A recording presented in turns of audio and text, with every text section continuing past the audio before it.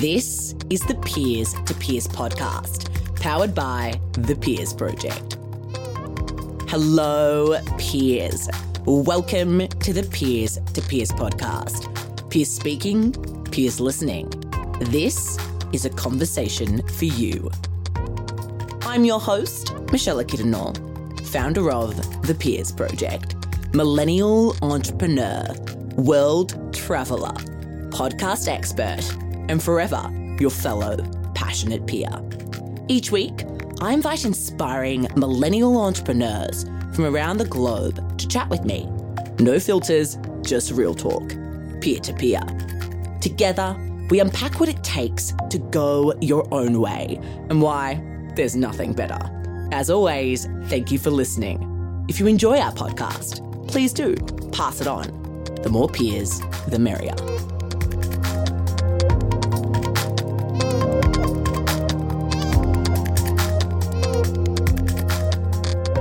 Hello, everyone, and welcome to another episode of the Peers to Peers podcast. We get it, peers. Starting a business can be an awe-inspiring, fear-inducing mountain that feels way too difficult to climb. Often, it can feel like there are 99 obstacles between you and starting your dream business, and you have zero clue what to do next. Luckily, our next guest is here to reveal the key steps to starting with a bang. I'm so excited to welcome Andrew Mitson to the show today. He's the co-founder of UpLearn, founder of First Words Languages, and a Forbes 30 Under 30 listee. When Andrew dropped out of school to pursue entrepreneurship, he thought he'd stumbled onto something new. But when his business shut down, Andrew was left to teach himself the entire school course to sit his university entrance exams. Where most people only see problems, Andrew delights in diving deep to identify the root cause of the crisis and find a solution. And this is exactly what he did. In just 6 weeks, Andrew went from being a high school dropout to achieving a 98% average with offers from Cambridge and the London School of Economics. The secret to his transformation? The power of online education and Andrew's next business idea, UpLearn.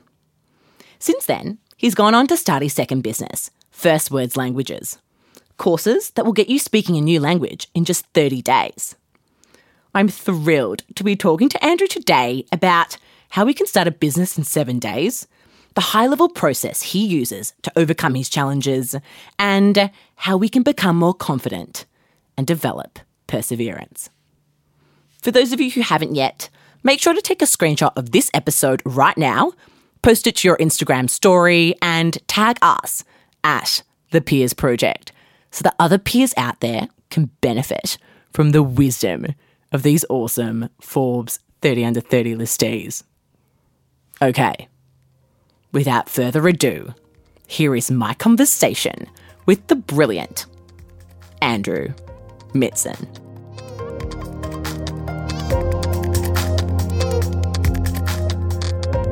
Andrew, welcome to the Peers to Peers podcast. We're so excited to have you on the show. Thank you. Appreciate it. It's a pleasure to be here. Of course. You and I connected recently over LinkedIn, and when I looked into you and all the awesome work you're doing in the e-learning space, I knew I had to have you come on the show. So I really appreciate you taking the time. Yeah, not a problem at all. Happy to chat. Awesome. Cool. So look, for those of us who don't know who you are and what you do, tell us a little bit about yourself. Sure. So I started my first company when I was 16 years old. So at the time, I was living in a house without hot water. We had snails crawling around on our carpet. It was quite a horrible place. And I saw entrepreneurship as a way to escape that. So I dropped out of school and I tried to start my first company.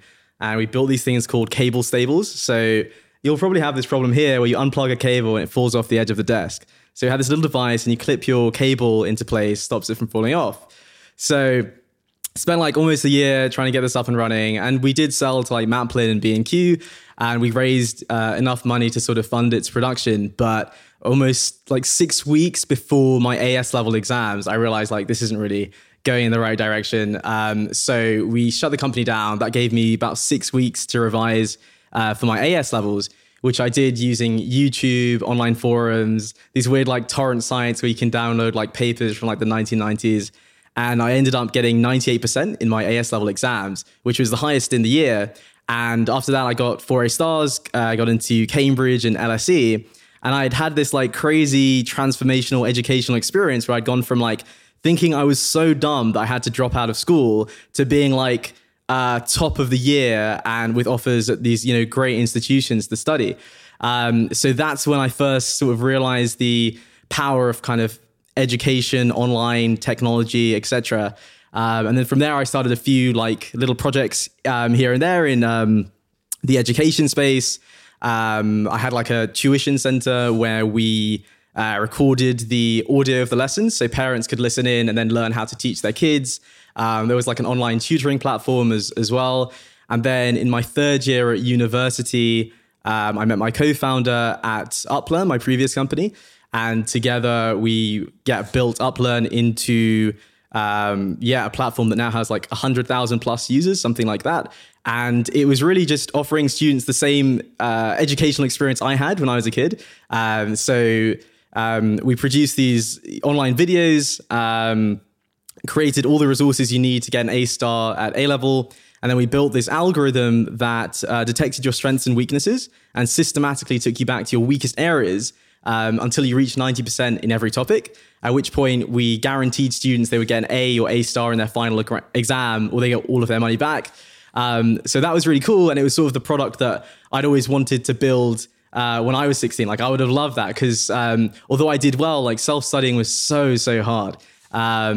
And there were many times where I thought like, this just isn't going to work. I've wasted like, my whole education now.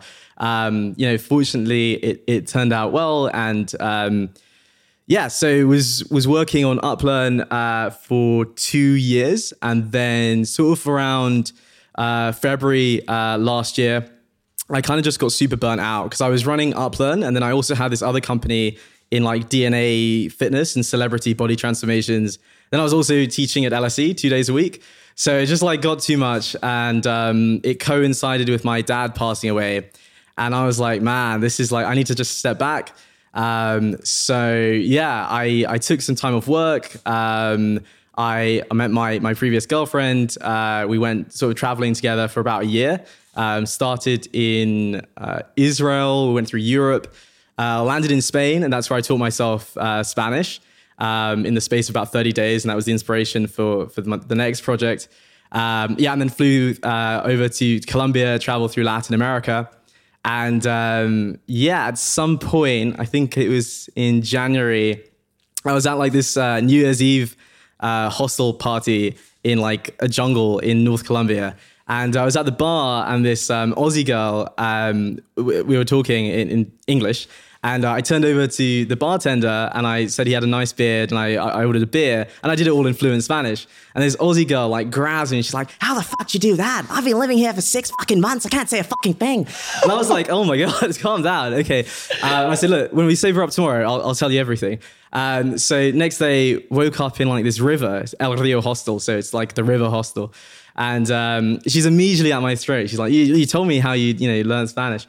So I started going through all these techniques I'd use, like comprehensible input, iterative pronunciation, mnemonic links, visualization, all of these different strategies that I'd used to go from zero to conversational in about 30 days in Spanish. And by the end of this sort of talk, it turned into like a lecture, I had like this group of people who were there like, okay, cool. So is there like something that does this all for you, like puts it all together? And I was like, no, not even close. So I flew back to London and since then I've been building First Words. We offer 30-day courses that get you speaking a new language. We don't get you to fluency at all. We get you to a point where you can have a conversation. And the idea is from there, you can continue learning a language to fluency if you want by watching Netflix or just having real conversations. Or you can go on to, a new language. And my ambition isn't to be a master of one language. It's to be the guy who can have a meaningful, interesting conversation. The guy who can go on dates or whatever in like a series of different languages. And that's what we're building right now, a course that does that. Right now it does it for Spanish, and we're trying to build courses that do that for a variety of other languages. Wow. It's so interesting having read what you do and then hearing it back. I think that something I so appreciate about you and just, the way you go about life is your ability to just kind of navigate your way through things, even when, it's super uncertain, even when it's not the traditional path, you kind of somehow find a way, which is something I think I really appreciate about you. So look, I want to go a bit further back. Yeah, I want to go deep into kind of your childhood and where this kind of desire and character trait to constantly be able to navigate came from. So talk to us a little bit about what your parents did, where you grew up, and that time there. Yeah, absolutely. So a lot of this sort of navigational ability, if you will, came from having, I guess, an unstable childhood where I couldn't really trust my parents to make the right decisions for me. And as a result of that, by sort of the age of 10, I guess, I was sort of completely independent. So I would, cook my own food, do the groceries. We had a business actually when I was 10. We used to sell toxic waste, me and my brother, at school. We bought it for like 10p at our corner shop and then sold it at school for like £1. And that's how we used to buy like video games and shit like that. I'd always sort of had that. I'd sort of build that up from my childhood out of necessity, I guess. And that's where that ability, I guess, comes from. And now that I've been through it so many times, when I get those thoughts, we're like, dude, what the is going to happen? Like, this is scary. Like, you should back out and like become an accountant or whatever. I'm like, actually, no, like I've done this like 100 times over. Like, you just need to get through the initial fog and then things will clear up. And then they'll get foggy again and then they'll clear up. And eventually you'll reach a point where you're like successful or whatever. And still, things still get foggy and clear up. But like every time I enter that fog, I'm like, I've been here before like a million times. You just need to persevere just a little bit. And yeah, you're in the clear. Give us some tangible things that we can do to be able to persevere better. So many of us don't have the ability that you have, and haven't been through it a million times. What can we do to develop that skill? Yeah. So even though I've been through it a million times, I'm still terrible at it, right? So one of the strategies that I've developed, one of them is accountability. So as soon as I started working on this new project, I immediately got a bunch of interns in and people who could help me out and keep me accountable, because then I had a load of people relying on me. And so I couldn't just be like, oh, I'm going to, fuck this shit. It's too much. Because what we're building right now is an extremely complicated product, like 10 times anything I've ever done in the past. But having all these people like depending on me and looking to me for leadership, I kind of have no choice but to keep pushing through that fog. And the progress we've made has been, incredible in just sort of 2 months. Yeah. That's been really exciting. Another strategy I use though is kind of like first principles thinking. So if I'm ever in here's a good example actually. So in March, when I first got back, I had a bit of downtime, March of this year, and I wanted to do the GRE exam, which is like an exam you do to do a master's degree in the States. And I needed to get into the 99th percentile for this exam because I wanted to do data science at Harvard, which is like very hot right now, very competitive. And so I started, studying, and like the first test scores I got, I was like in the 70th percentile, and like wasn't doing too well.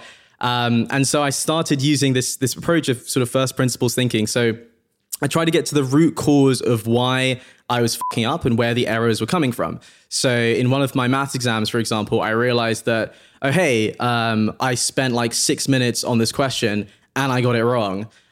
So I need to, work a little bit more on this question type. Or let's say I got like question 22 wrong. I'd ask myself why. And the answer might be, oh, well, you got this question wrong because you were rushing. It was like a silly mistake. And most people will stop there and they'll be like, oh, it's fine. Next time I won't be in such a rush. And it's like, no. Get to the root cause of why this went wrong. So I'll be like, okay, so I was in a rush. Why was I rushing? And then I'll analyze like the timesheets and how much time I was spending per question and be like, oh yeah, because I was spending 6 minutes on this other question. Okay, so then go back again. Like, why was I spending 6 minutes on that other question? Well, because I hadn't dealt with that kind of question before. Okay, so how do you get better at those questions? Well, you find like a bank of questions that are very similar, train yourself on those questions.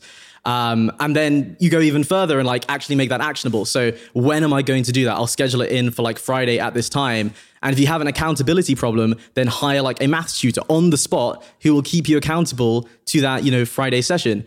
And that way you're not just like, so many people like are aware of the problems.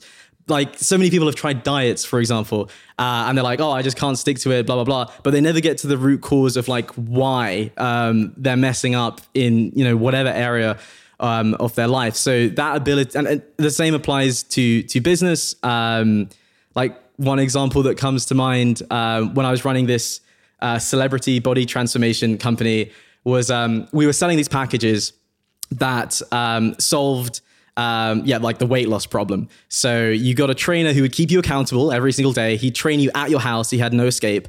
You'd get all your food delivered to you every single day, and that's what you would eat.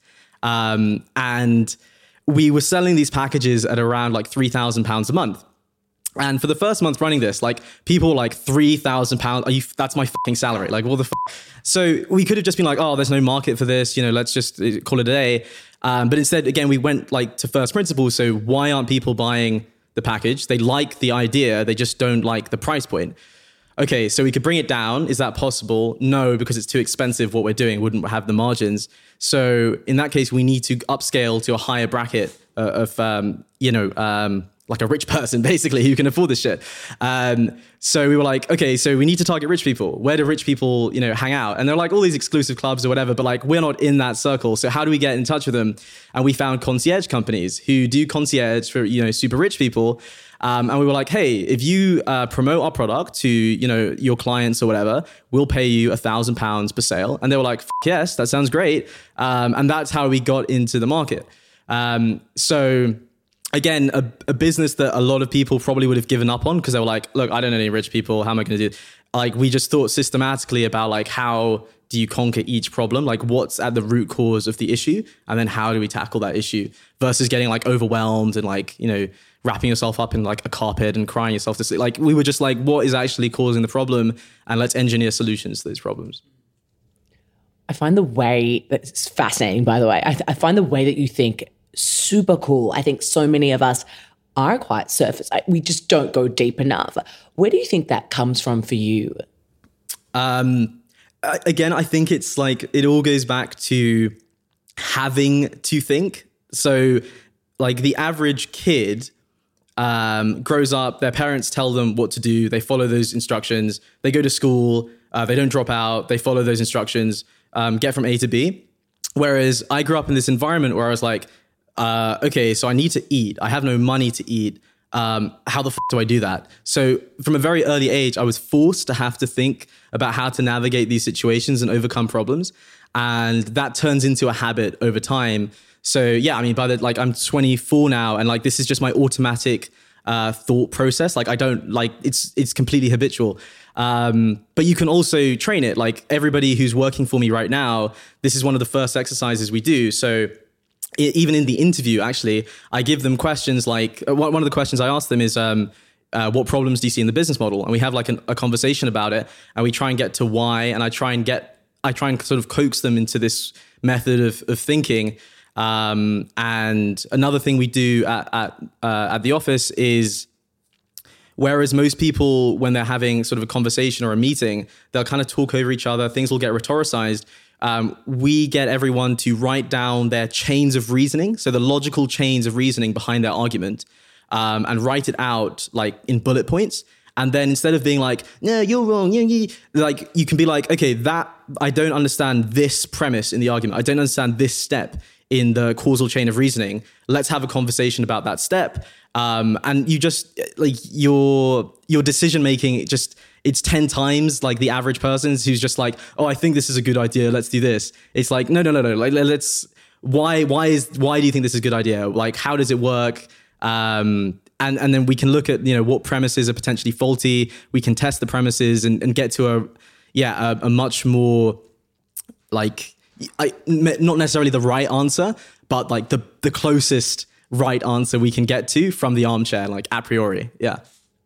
Wow. I think I'm just going to spend the rest of this time being like, wow. I'm going to try and contain myself. No, I just find it so interesting. Okay. So let's dive a bit deeper into the progression of what you did. So, you get into university, you're now topping, your classes and that as well. And then this idea for, your first company comes about. How did you juggle studying so hard and all of that, supporting yourself, and then also starting to build your next company or your first real company? Yeah. So again, just like a lot of these things happened out of necessity. So the reason for example, the way I supported myself through university is every Sunday I would do 12 hours of tutoring, like back to back from like 8 a.m. to 8 p.m.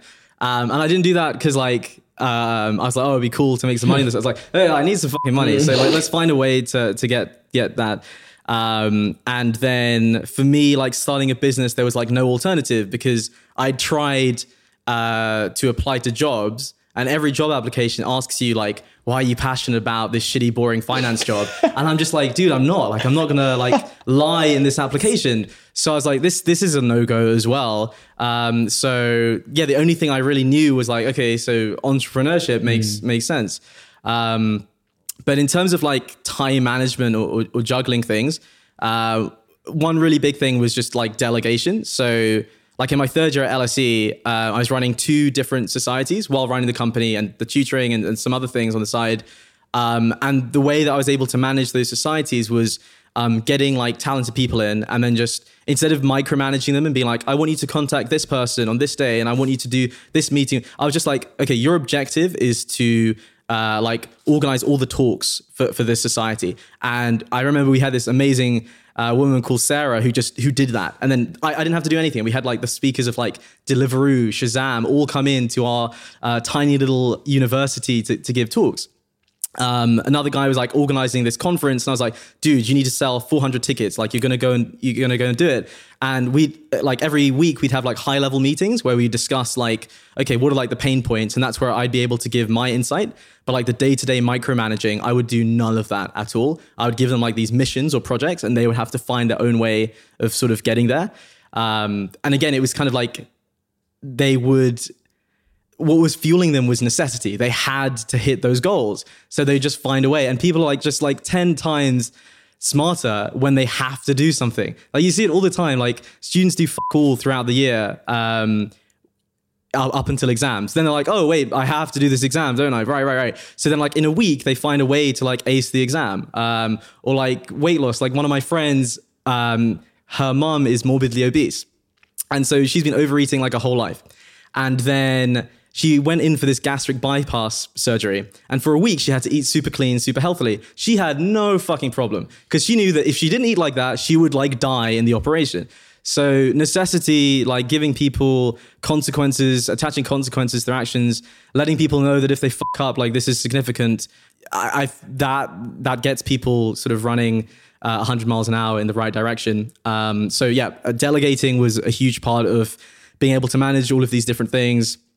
Another part was batching. So I didn't do the tutoring, for example, like 2 hours on a Monday, 1 hour on a Wednesday. It was all on Sunday. That time was just like written off. Because otherwise what happens is like, if you have like a day full of these itty bitty tasks, things just bleed into each other. So like, if you're like, oh, I'm going to check my emails for like 10 minutes, then I'm going to like, write this marketing copy. Oh, and then I'm going to do this meeting. You never really get anything done because you're just switching between random shit. Whereas if you're like, okay, so Monday, I'm going to write all the social media for like the next month, then it's done. And like, it doesn't like bleed into anything else that you're doing. Or if Thursday is my meeting day. So that's why I'm here. You're one of the meeting. Hell yeah. But like this whole day has been like filming, interviews, meetings, and then that's done. Like I'm not going to have meetings for the rest of the week. I can get into like more deep work, coding or, like writing marketing copy or like higher level strategy or whatever that is. Yeah.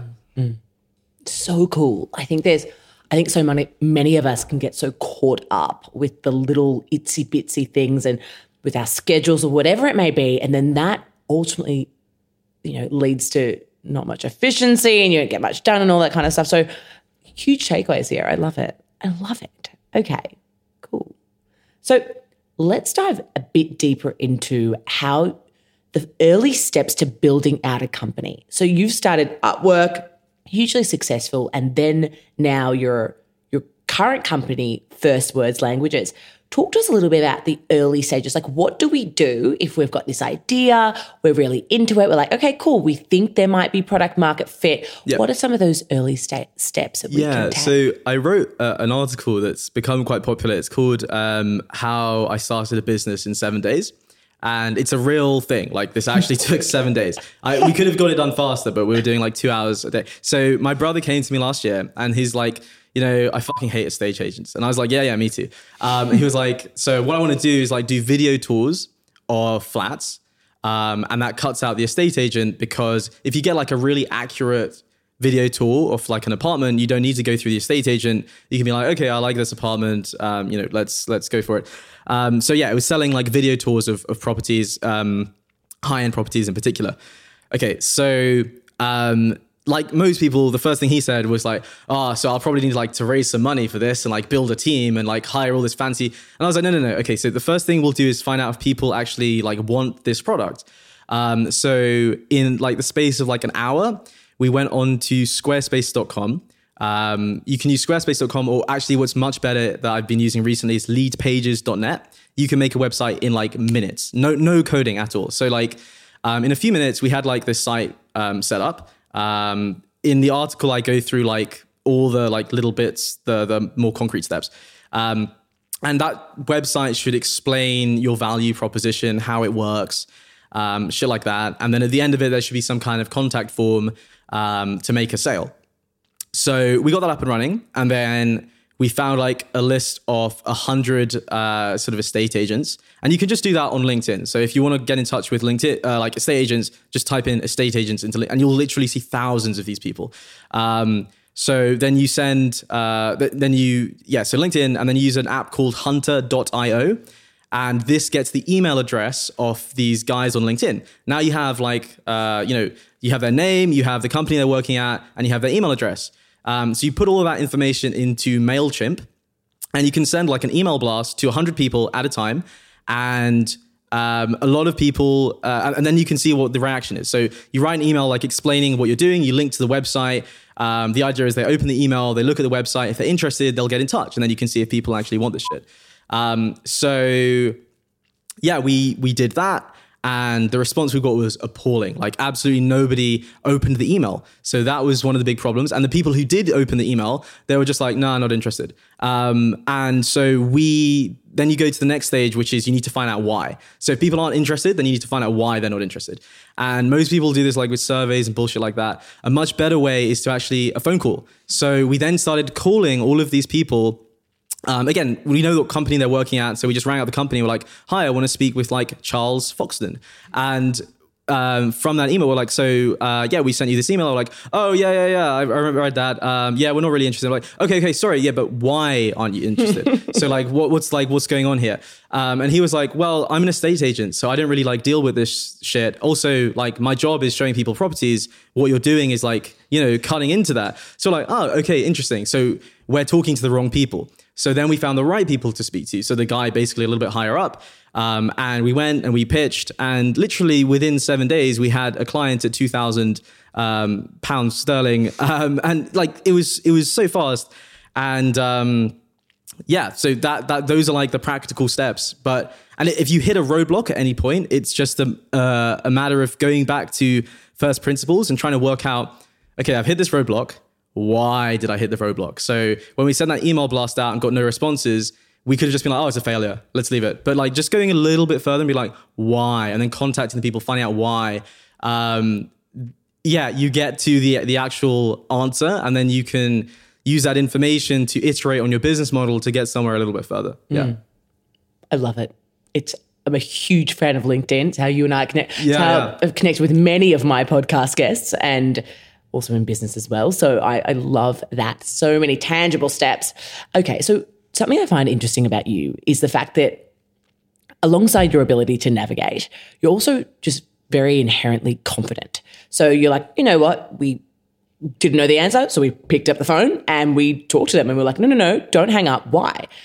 So many of us just get a little bit timid when it comes to that. So many of us think, wonder what they're going to think. Maybe it's me. Maybe it's the wrong, maybe we should just stop here. All that kind of jazz goes on in our heads.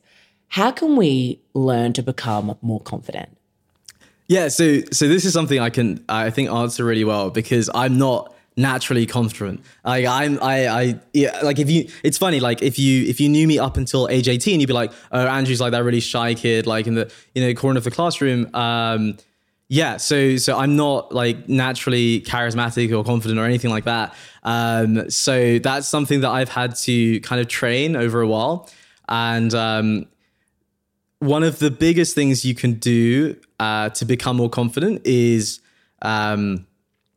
so you can start by, like, Tim Ferriss has this exercise called fear setting, which is where you write down like the fear, like the thing that's making you feel unconfident. So for example, coming on this podcast, okay, I didn't really have a problem coming on this podcast, but let's say I did, I could have just written down like what's holding me back. And it might have been, I might say something retarded on the podcast and then people think I'm stupid. And then just like understanding, is that like a rational fear? Like what's the worst case scenario, in other words? So being like, okay, so if this like fucks up majorly, like what's the worst thing that can happen? Well, like the people who listen to this podcast, think I'm a bit of a dipshit. It's probably not going to like consequentially impact my life. And if it went really bad, I could just be like, hey, is there any chance we could just like not, do this podcast? Just before the podcast, I was saying how this morning I was filming a testimonial of this kid who'd used one of the products that we built to go from 2 GCSEs to UCL, which is one of the best universities in the UK. And this guy was shitting himself before. He was like, what if people find out I have got 2 GCSEs? I'm like, yeah, I mean, that's like the point. But he was like, what if they look down on me? And like, we just went through all of his fears. We're like, okay, so like, if these people look down on you for having 2 GCSEs, are they like really your friends? Maybe not. Also, you're now at UCL, which is better than, most universities in the UK. It's top 5. So you should have no shame in, getting to that, because you're here now. You don't need to be ashamed of having, low grades when you were much younger.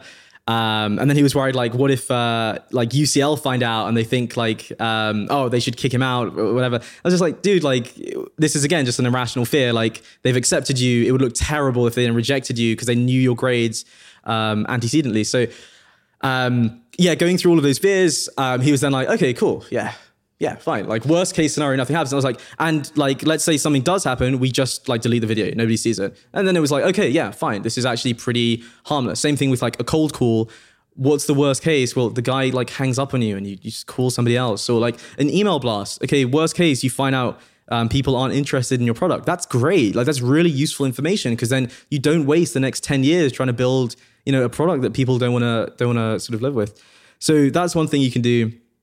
Another thing though is like just being weird. So all the time, if I'm in like a store or at a restaurant or something, I will just ask for like slightly awkward things on the menu, and it just gets you awkward. Like, it gets you like acclimated to being rejected and being told no. But it also gets you acclimated to the possibility that, sometimes people say yes. Like, I've ordered like weird shit on the menu. Like, I've gotten chefs to like mix 3 different like meals on the menu, and then like provide that, like offer that on a plate for me. And yeah, when they say yes, you're like, huh, shit, that worked. Like, so, and that kind of gives you, that gives your brain evidence that you can be a little bit more out there the next time you're in that kind of situation. So yeah, just doing like little weird thing, just pushing yourself a tiny bit out of your comfort zone. I'm not saying like get on stage and like do stand-up comedy. I'm just saying like push yourself a little bit out of the comfort zone. Like, I don't know, like if somebody's serving you, like if you're at a burrito place and you like ordered like a burrito bowl and they've given you some guacamole, just be like, sorry, could I get a bit more guacamole? And they'll be like, oh, that'll be extra. And like, no, but just a little bit more, no extra. And they'll be like, yeah, sure, I guess that's fine. Like on Sunday, I got some free hummus, and it's just like these little exercises where you're just like, like showing your brain that, hey, you can ask for things, you can be a little bit out there, you can be yourself. And the worst that happens is people will be like, haha, no. The best thing that happened though, you'll get some free hummus, or you'll start like a successful company, or, hummus, successful company. Yeah. So I think those low stakes experiments are super important, and you can collect those as reference points for much bigger things.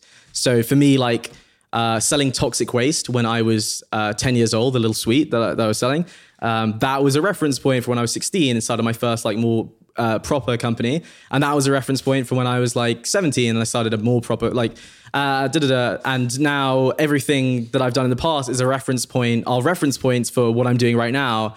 And as you collect more of these reference points, you're like, shit, I can do so many kind of cool things like that.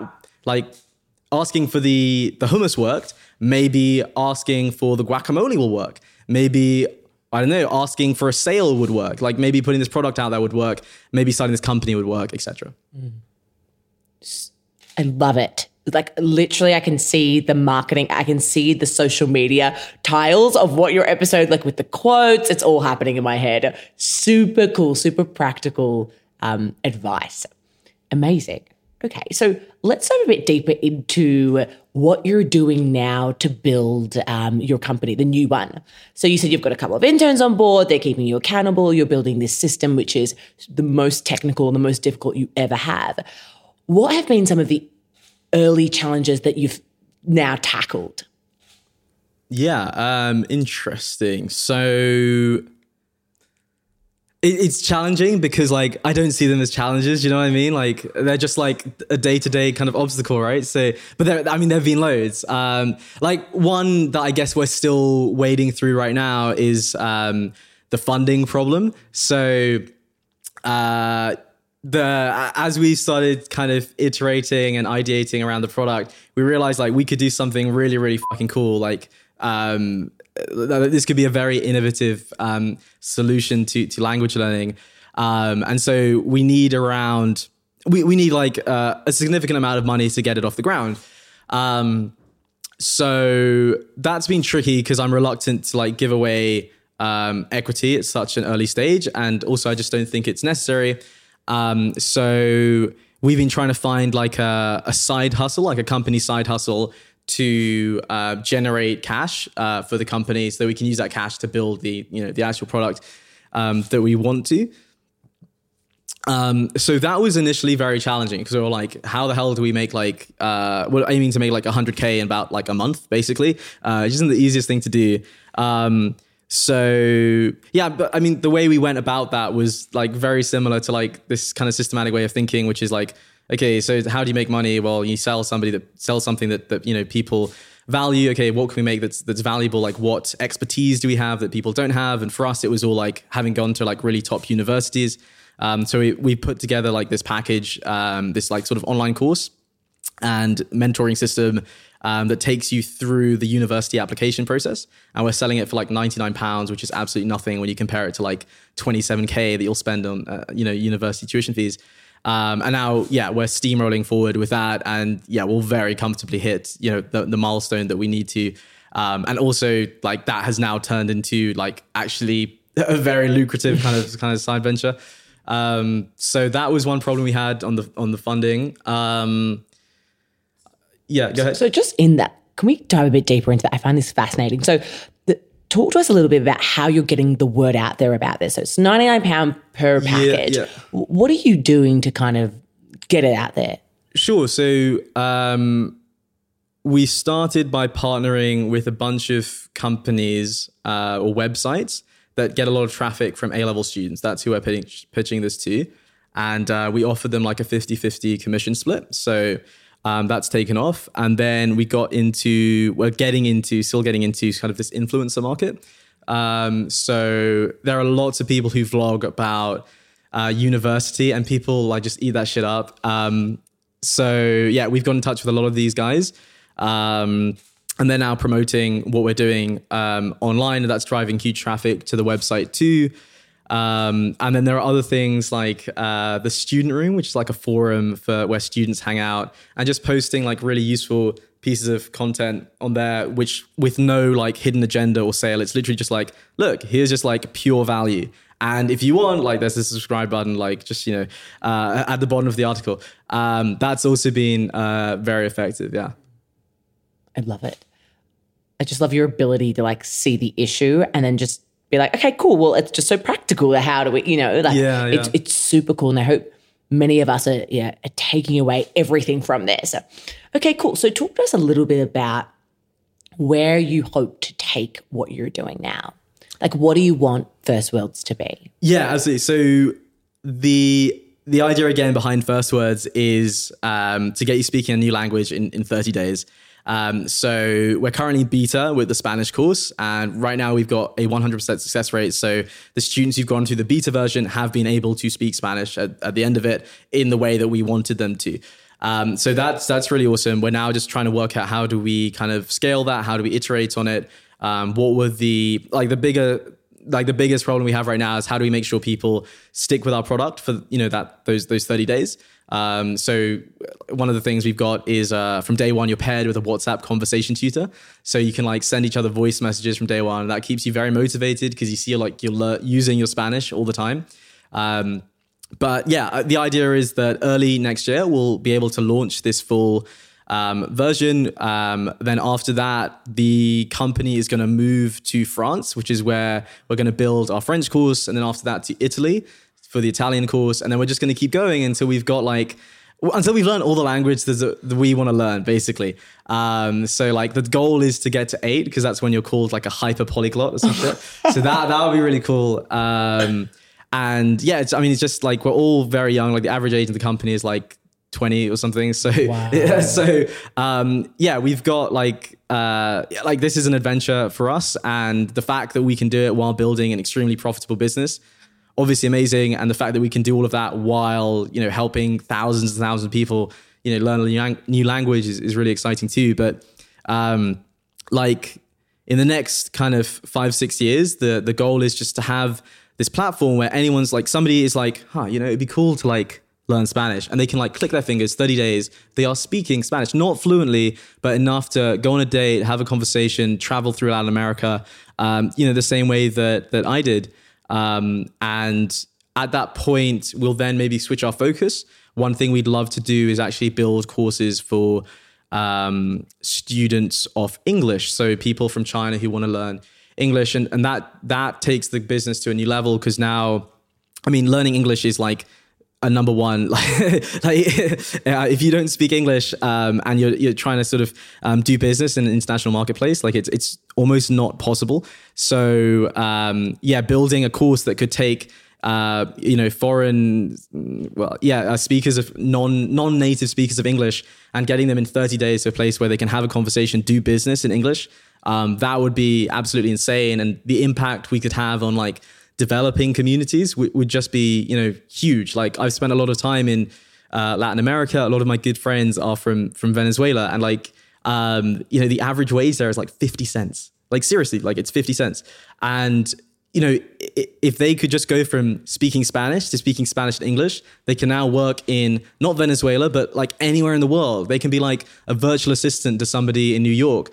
They can be like head of, performance marketing for somebody in the UK or whatever. And that opens up so many job opportunities, really helps connect, the world. And I think that could have an absolutely huge impact on the world we live in. Mm. Wow. There you go. I love it.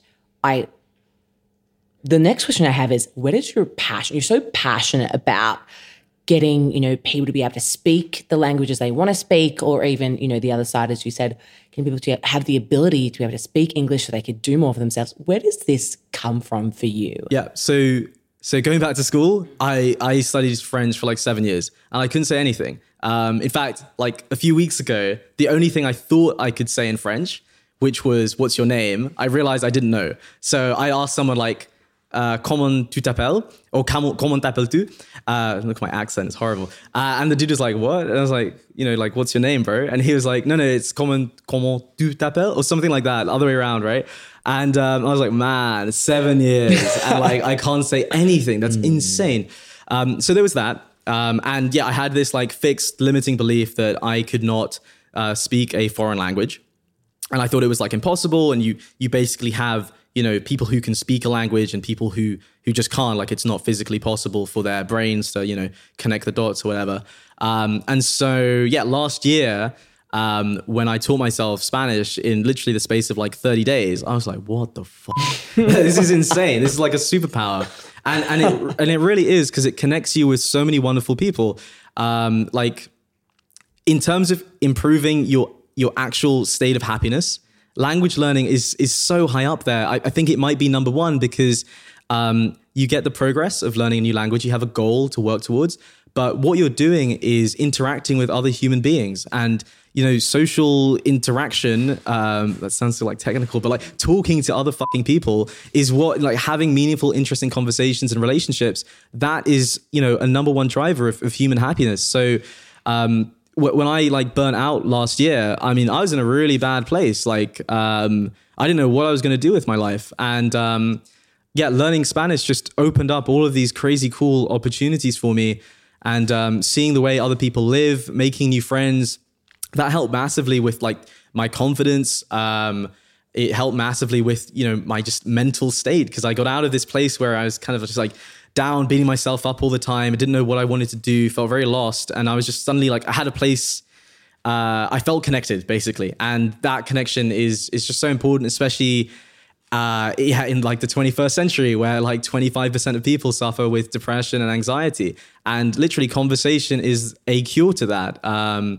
Yeah, so that's where all of this comes from. It really had a transformative impact on my life. And I just want to share that with other people. The only other thing I'd add is every time you shatter a limiting belief, that just opens up the world to you, So when I dropped out of school and got into Cambridge, that shattered a limiting belief. I was like, if that's possible, what else is possible? When I lost 30 kilograms 2 years ago, and I was like, wow, if I've done that, imagine what else I can do.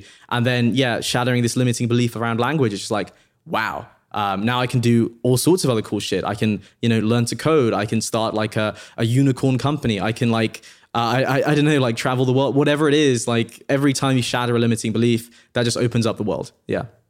Oh, I could not agree more. I could not agree more. And it's so funny because language is something that I've absolutely loved throughout my whole life. Studied French and Chinese for Oh, so 10 you're like plus years. No, not at all. It's all good. This dipshit can't even say what's your name. It's hilarious, but I so resonate in terms of, I was fortunate enough to be able to study in the countries. Yeah. So being immersed in it all, speaking all the time, that's what got me to a point of, okay, now I feel very comfortable with the languages. But before that, 7 or 8 years of just in class, studying, learning every day, doing flashcards, all the works, like literally tried everything. And still you just don't even feel like you really know what you're doing. Yeah. And I think it's such a huge issue. And I think that just in terms of your idea around kind of how you feel about the connection you get in different countries with different people, I 100% agree. And I think it helps us find ourselves more. I think it helps us grow personally, having those interpersonal connections and kind of experiences with people that don't live like that, like us, or perhaps they do, but it is quite different. So I love that. Very cool. Okay. Sweet. Oh, Andrew, there is so much we could talk about. I'm absolutely loving this conversation. I'm sure many of our peers out there listening are too. But I will start to wrap up. And one of the last questions I want to ask you is around failure. So we talk a lot about that on the show. Yeah. I think so many of us are super scared to take the leap or to do something different because of failure. We're scared that we're going to fail. We're scared that it's going to make us look bad. What have been some of your greatest failures and how have you learned to overcome them? Yeah, so I mentioned before this kind of DNA fitness body transformation company. So I had to wind that down because it was just taking up too much time, and I had to fire people, well, not fire, but like lay off people who had put like immense trust in me, and that was extremely difficult to do.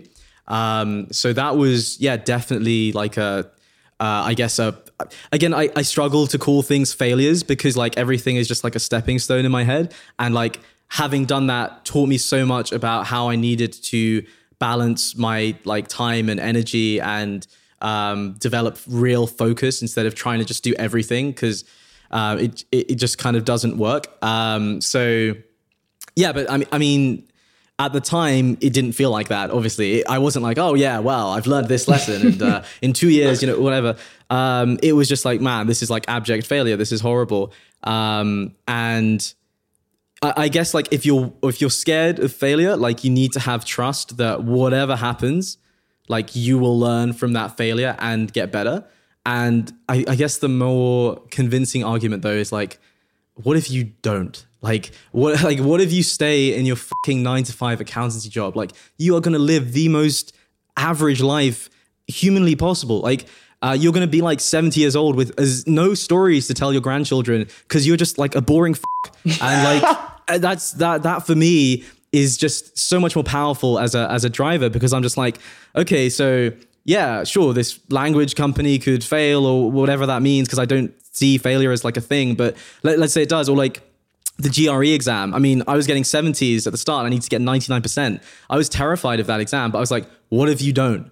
Like, then you're giving up this opportunity to study at like the world's best institution for data science.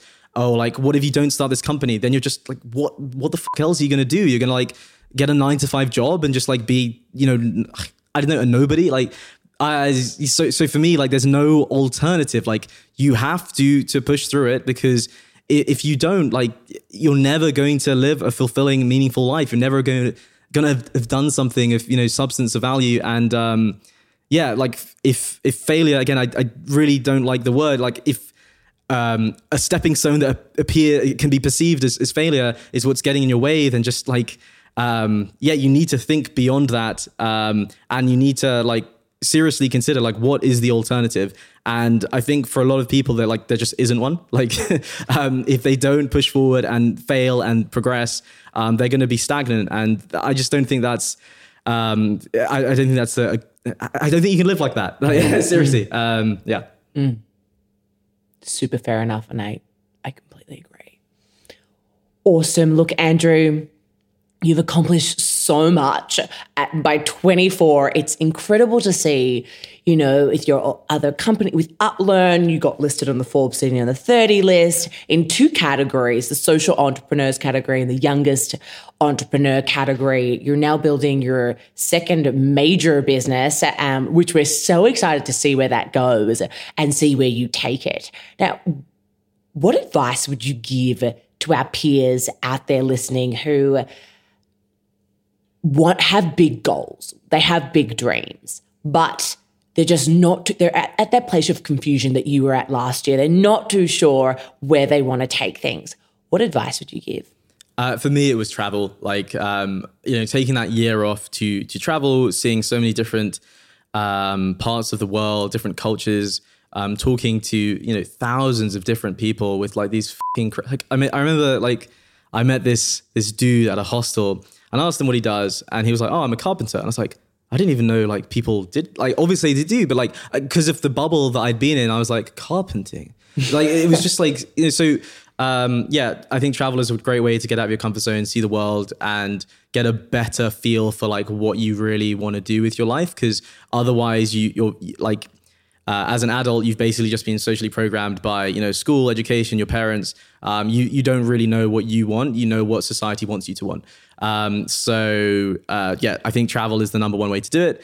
Second thing though, is like if you're feeling lost and you're kind of just like spinning around in spirals, just taking a step forward in any direction is a great idea. Like go-tos would be like, I don't know, like signing up to the gym, learning a new sport, learning a new language, just any form of progress will get you out of that spiral. And if you've got like a big dream or like a clear vision, then again, taking a step in the direction of that vision, but a very small one. I'm not talking about like one of my favorite stories is I mentioned earlier that like the founder of Deliveroo came to our university to give a talk. And all the students were like, so how did you raise money? How did you get started? And he was like, okay, so basically like I printed out like a menu of a local restaurant and I gave it to people like my neighbors. And then I cycled to the restaurant, picked up the thing, and then gave it to my neighbors. And we're just like, what? They're like, what about the VCs? Yeah. Like, where's the coding, man? What about the AI? And it was just like, no, like you just like small steps. And then from there, he was like, okay, this is working. More restaurants, more deliveries. Then he hired somebody else to do deliveries.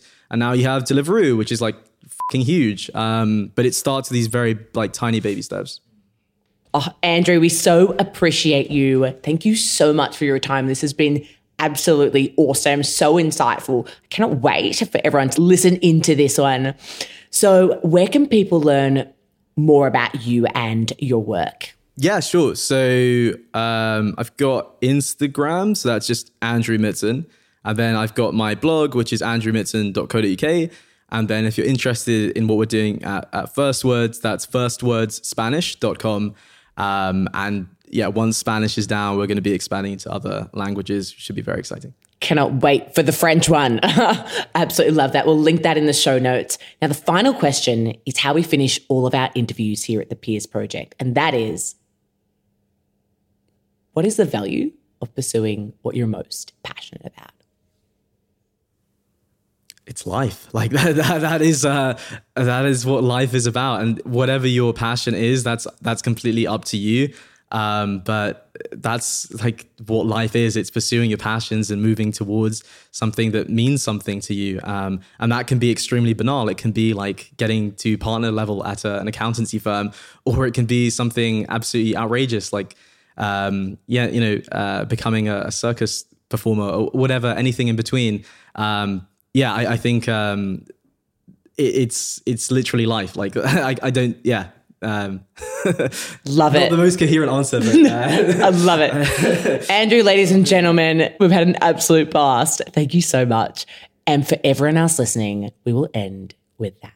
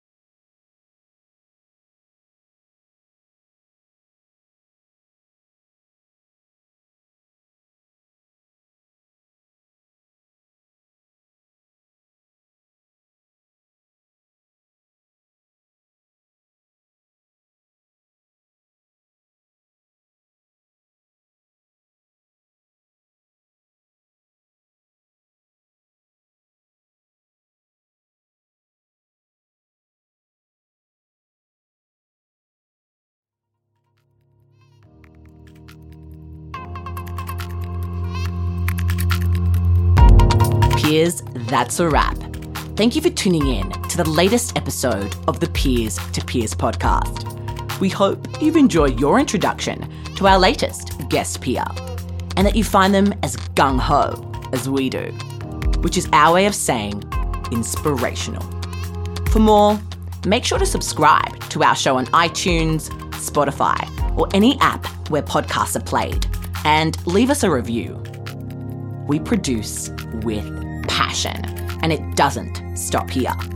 To see what else we're up to, visit thepeersproject.com or follow us on Instagram @thepeersproject. We'll have fresh, real talk for you next week, peers. Until then, if you need inspiration, look amongst your peers.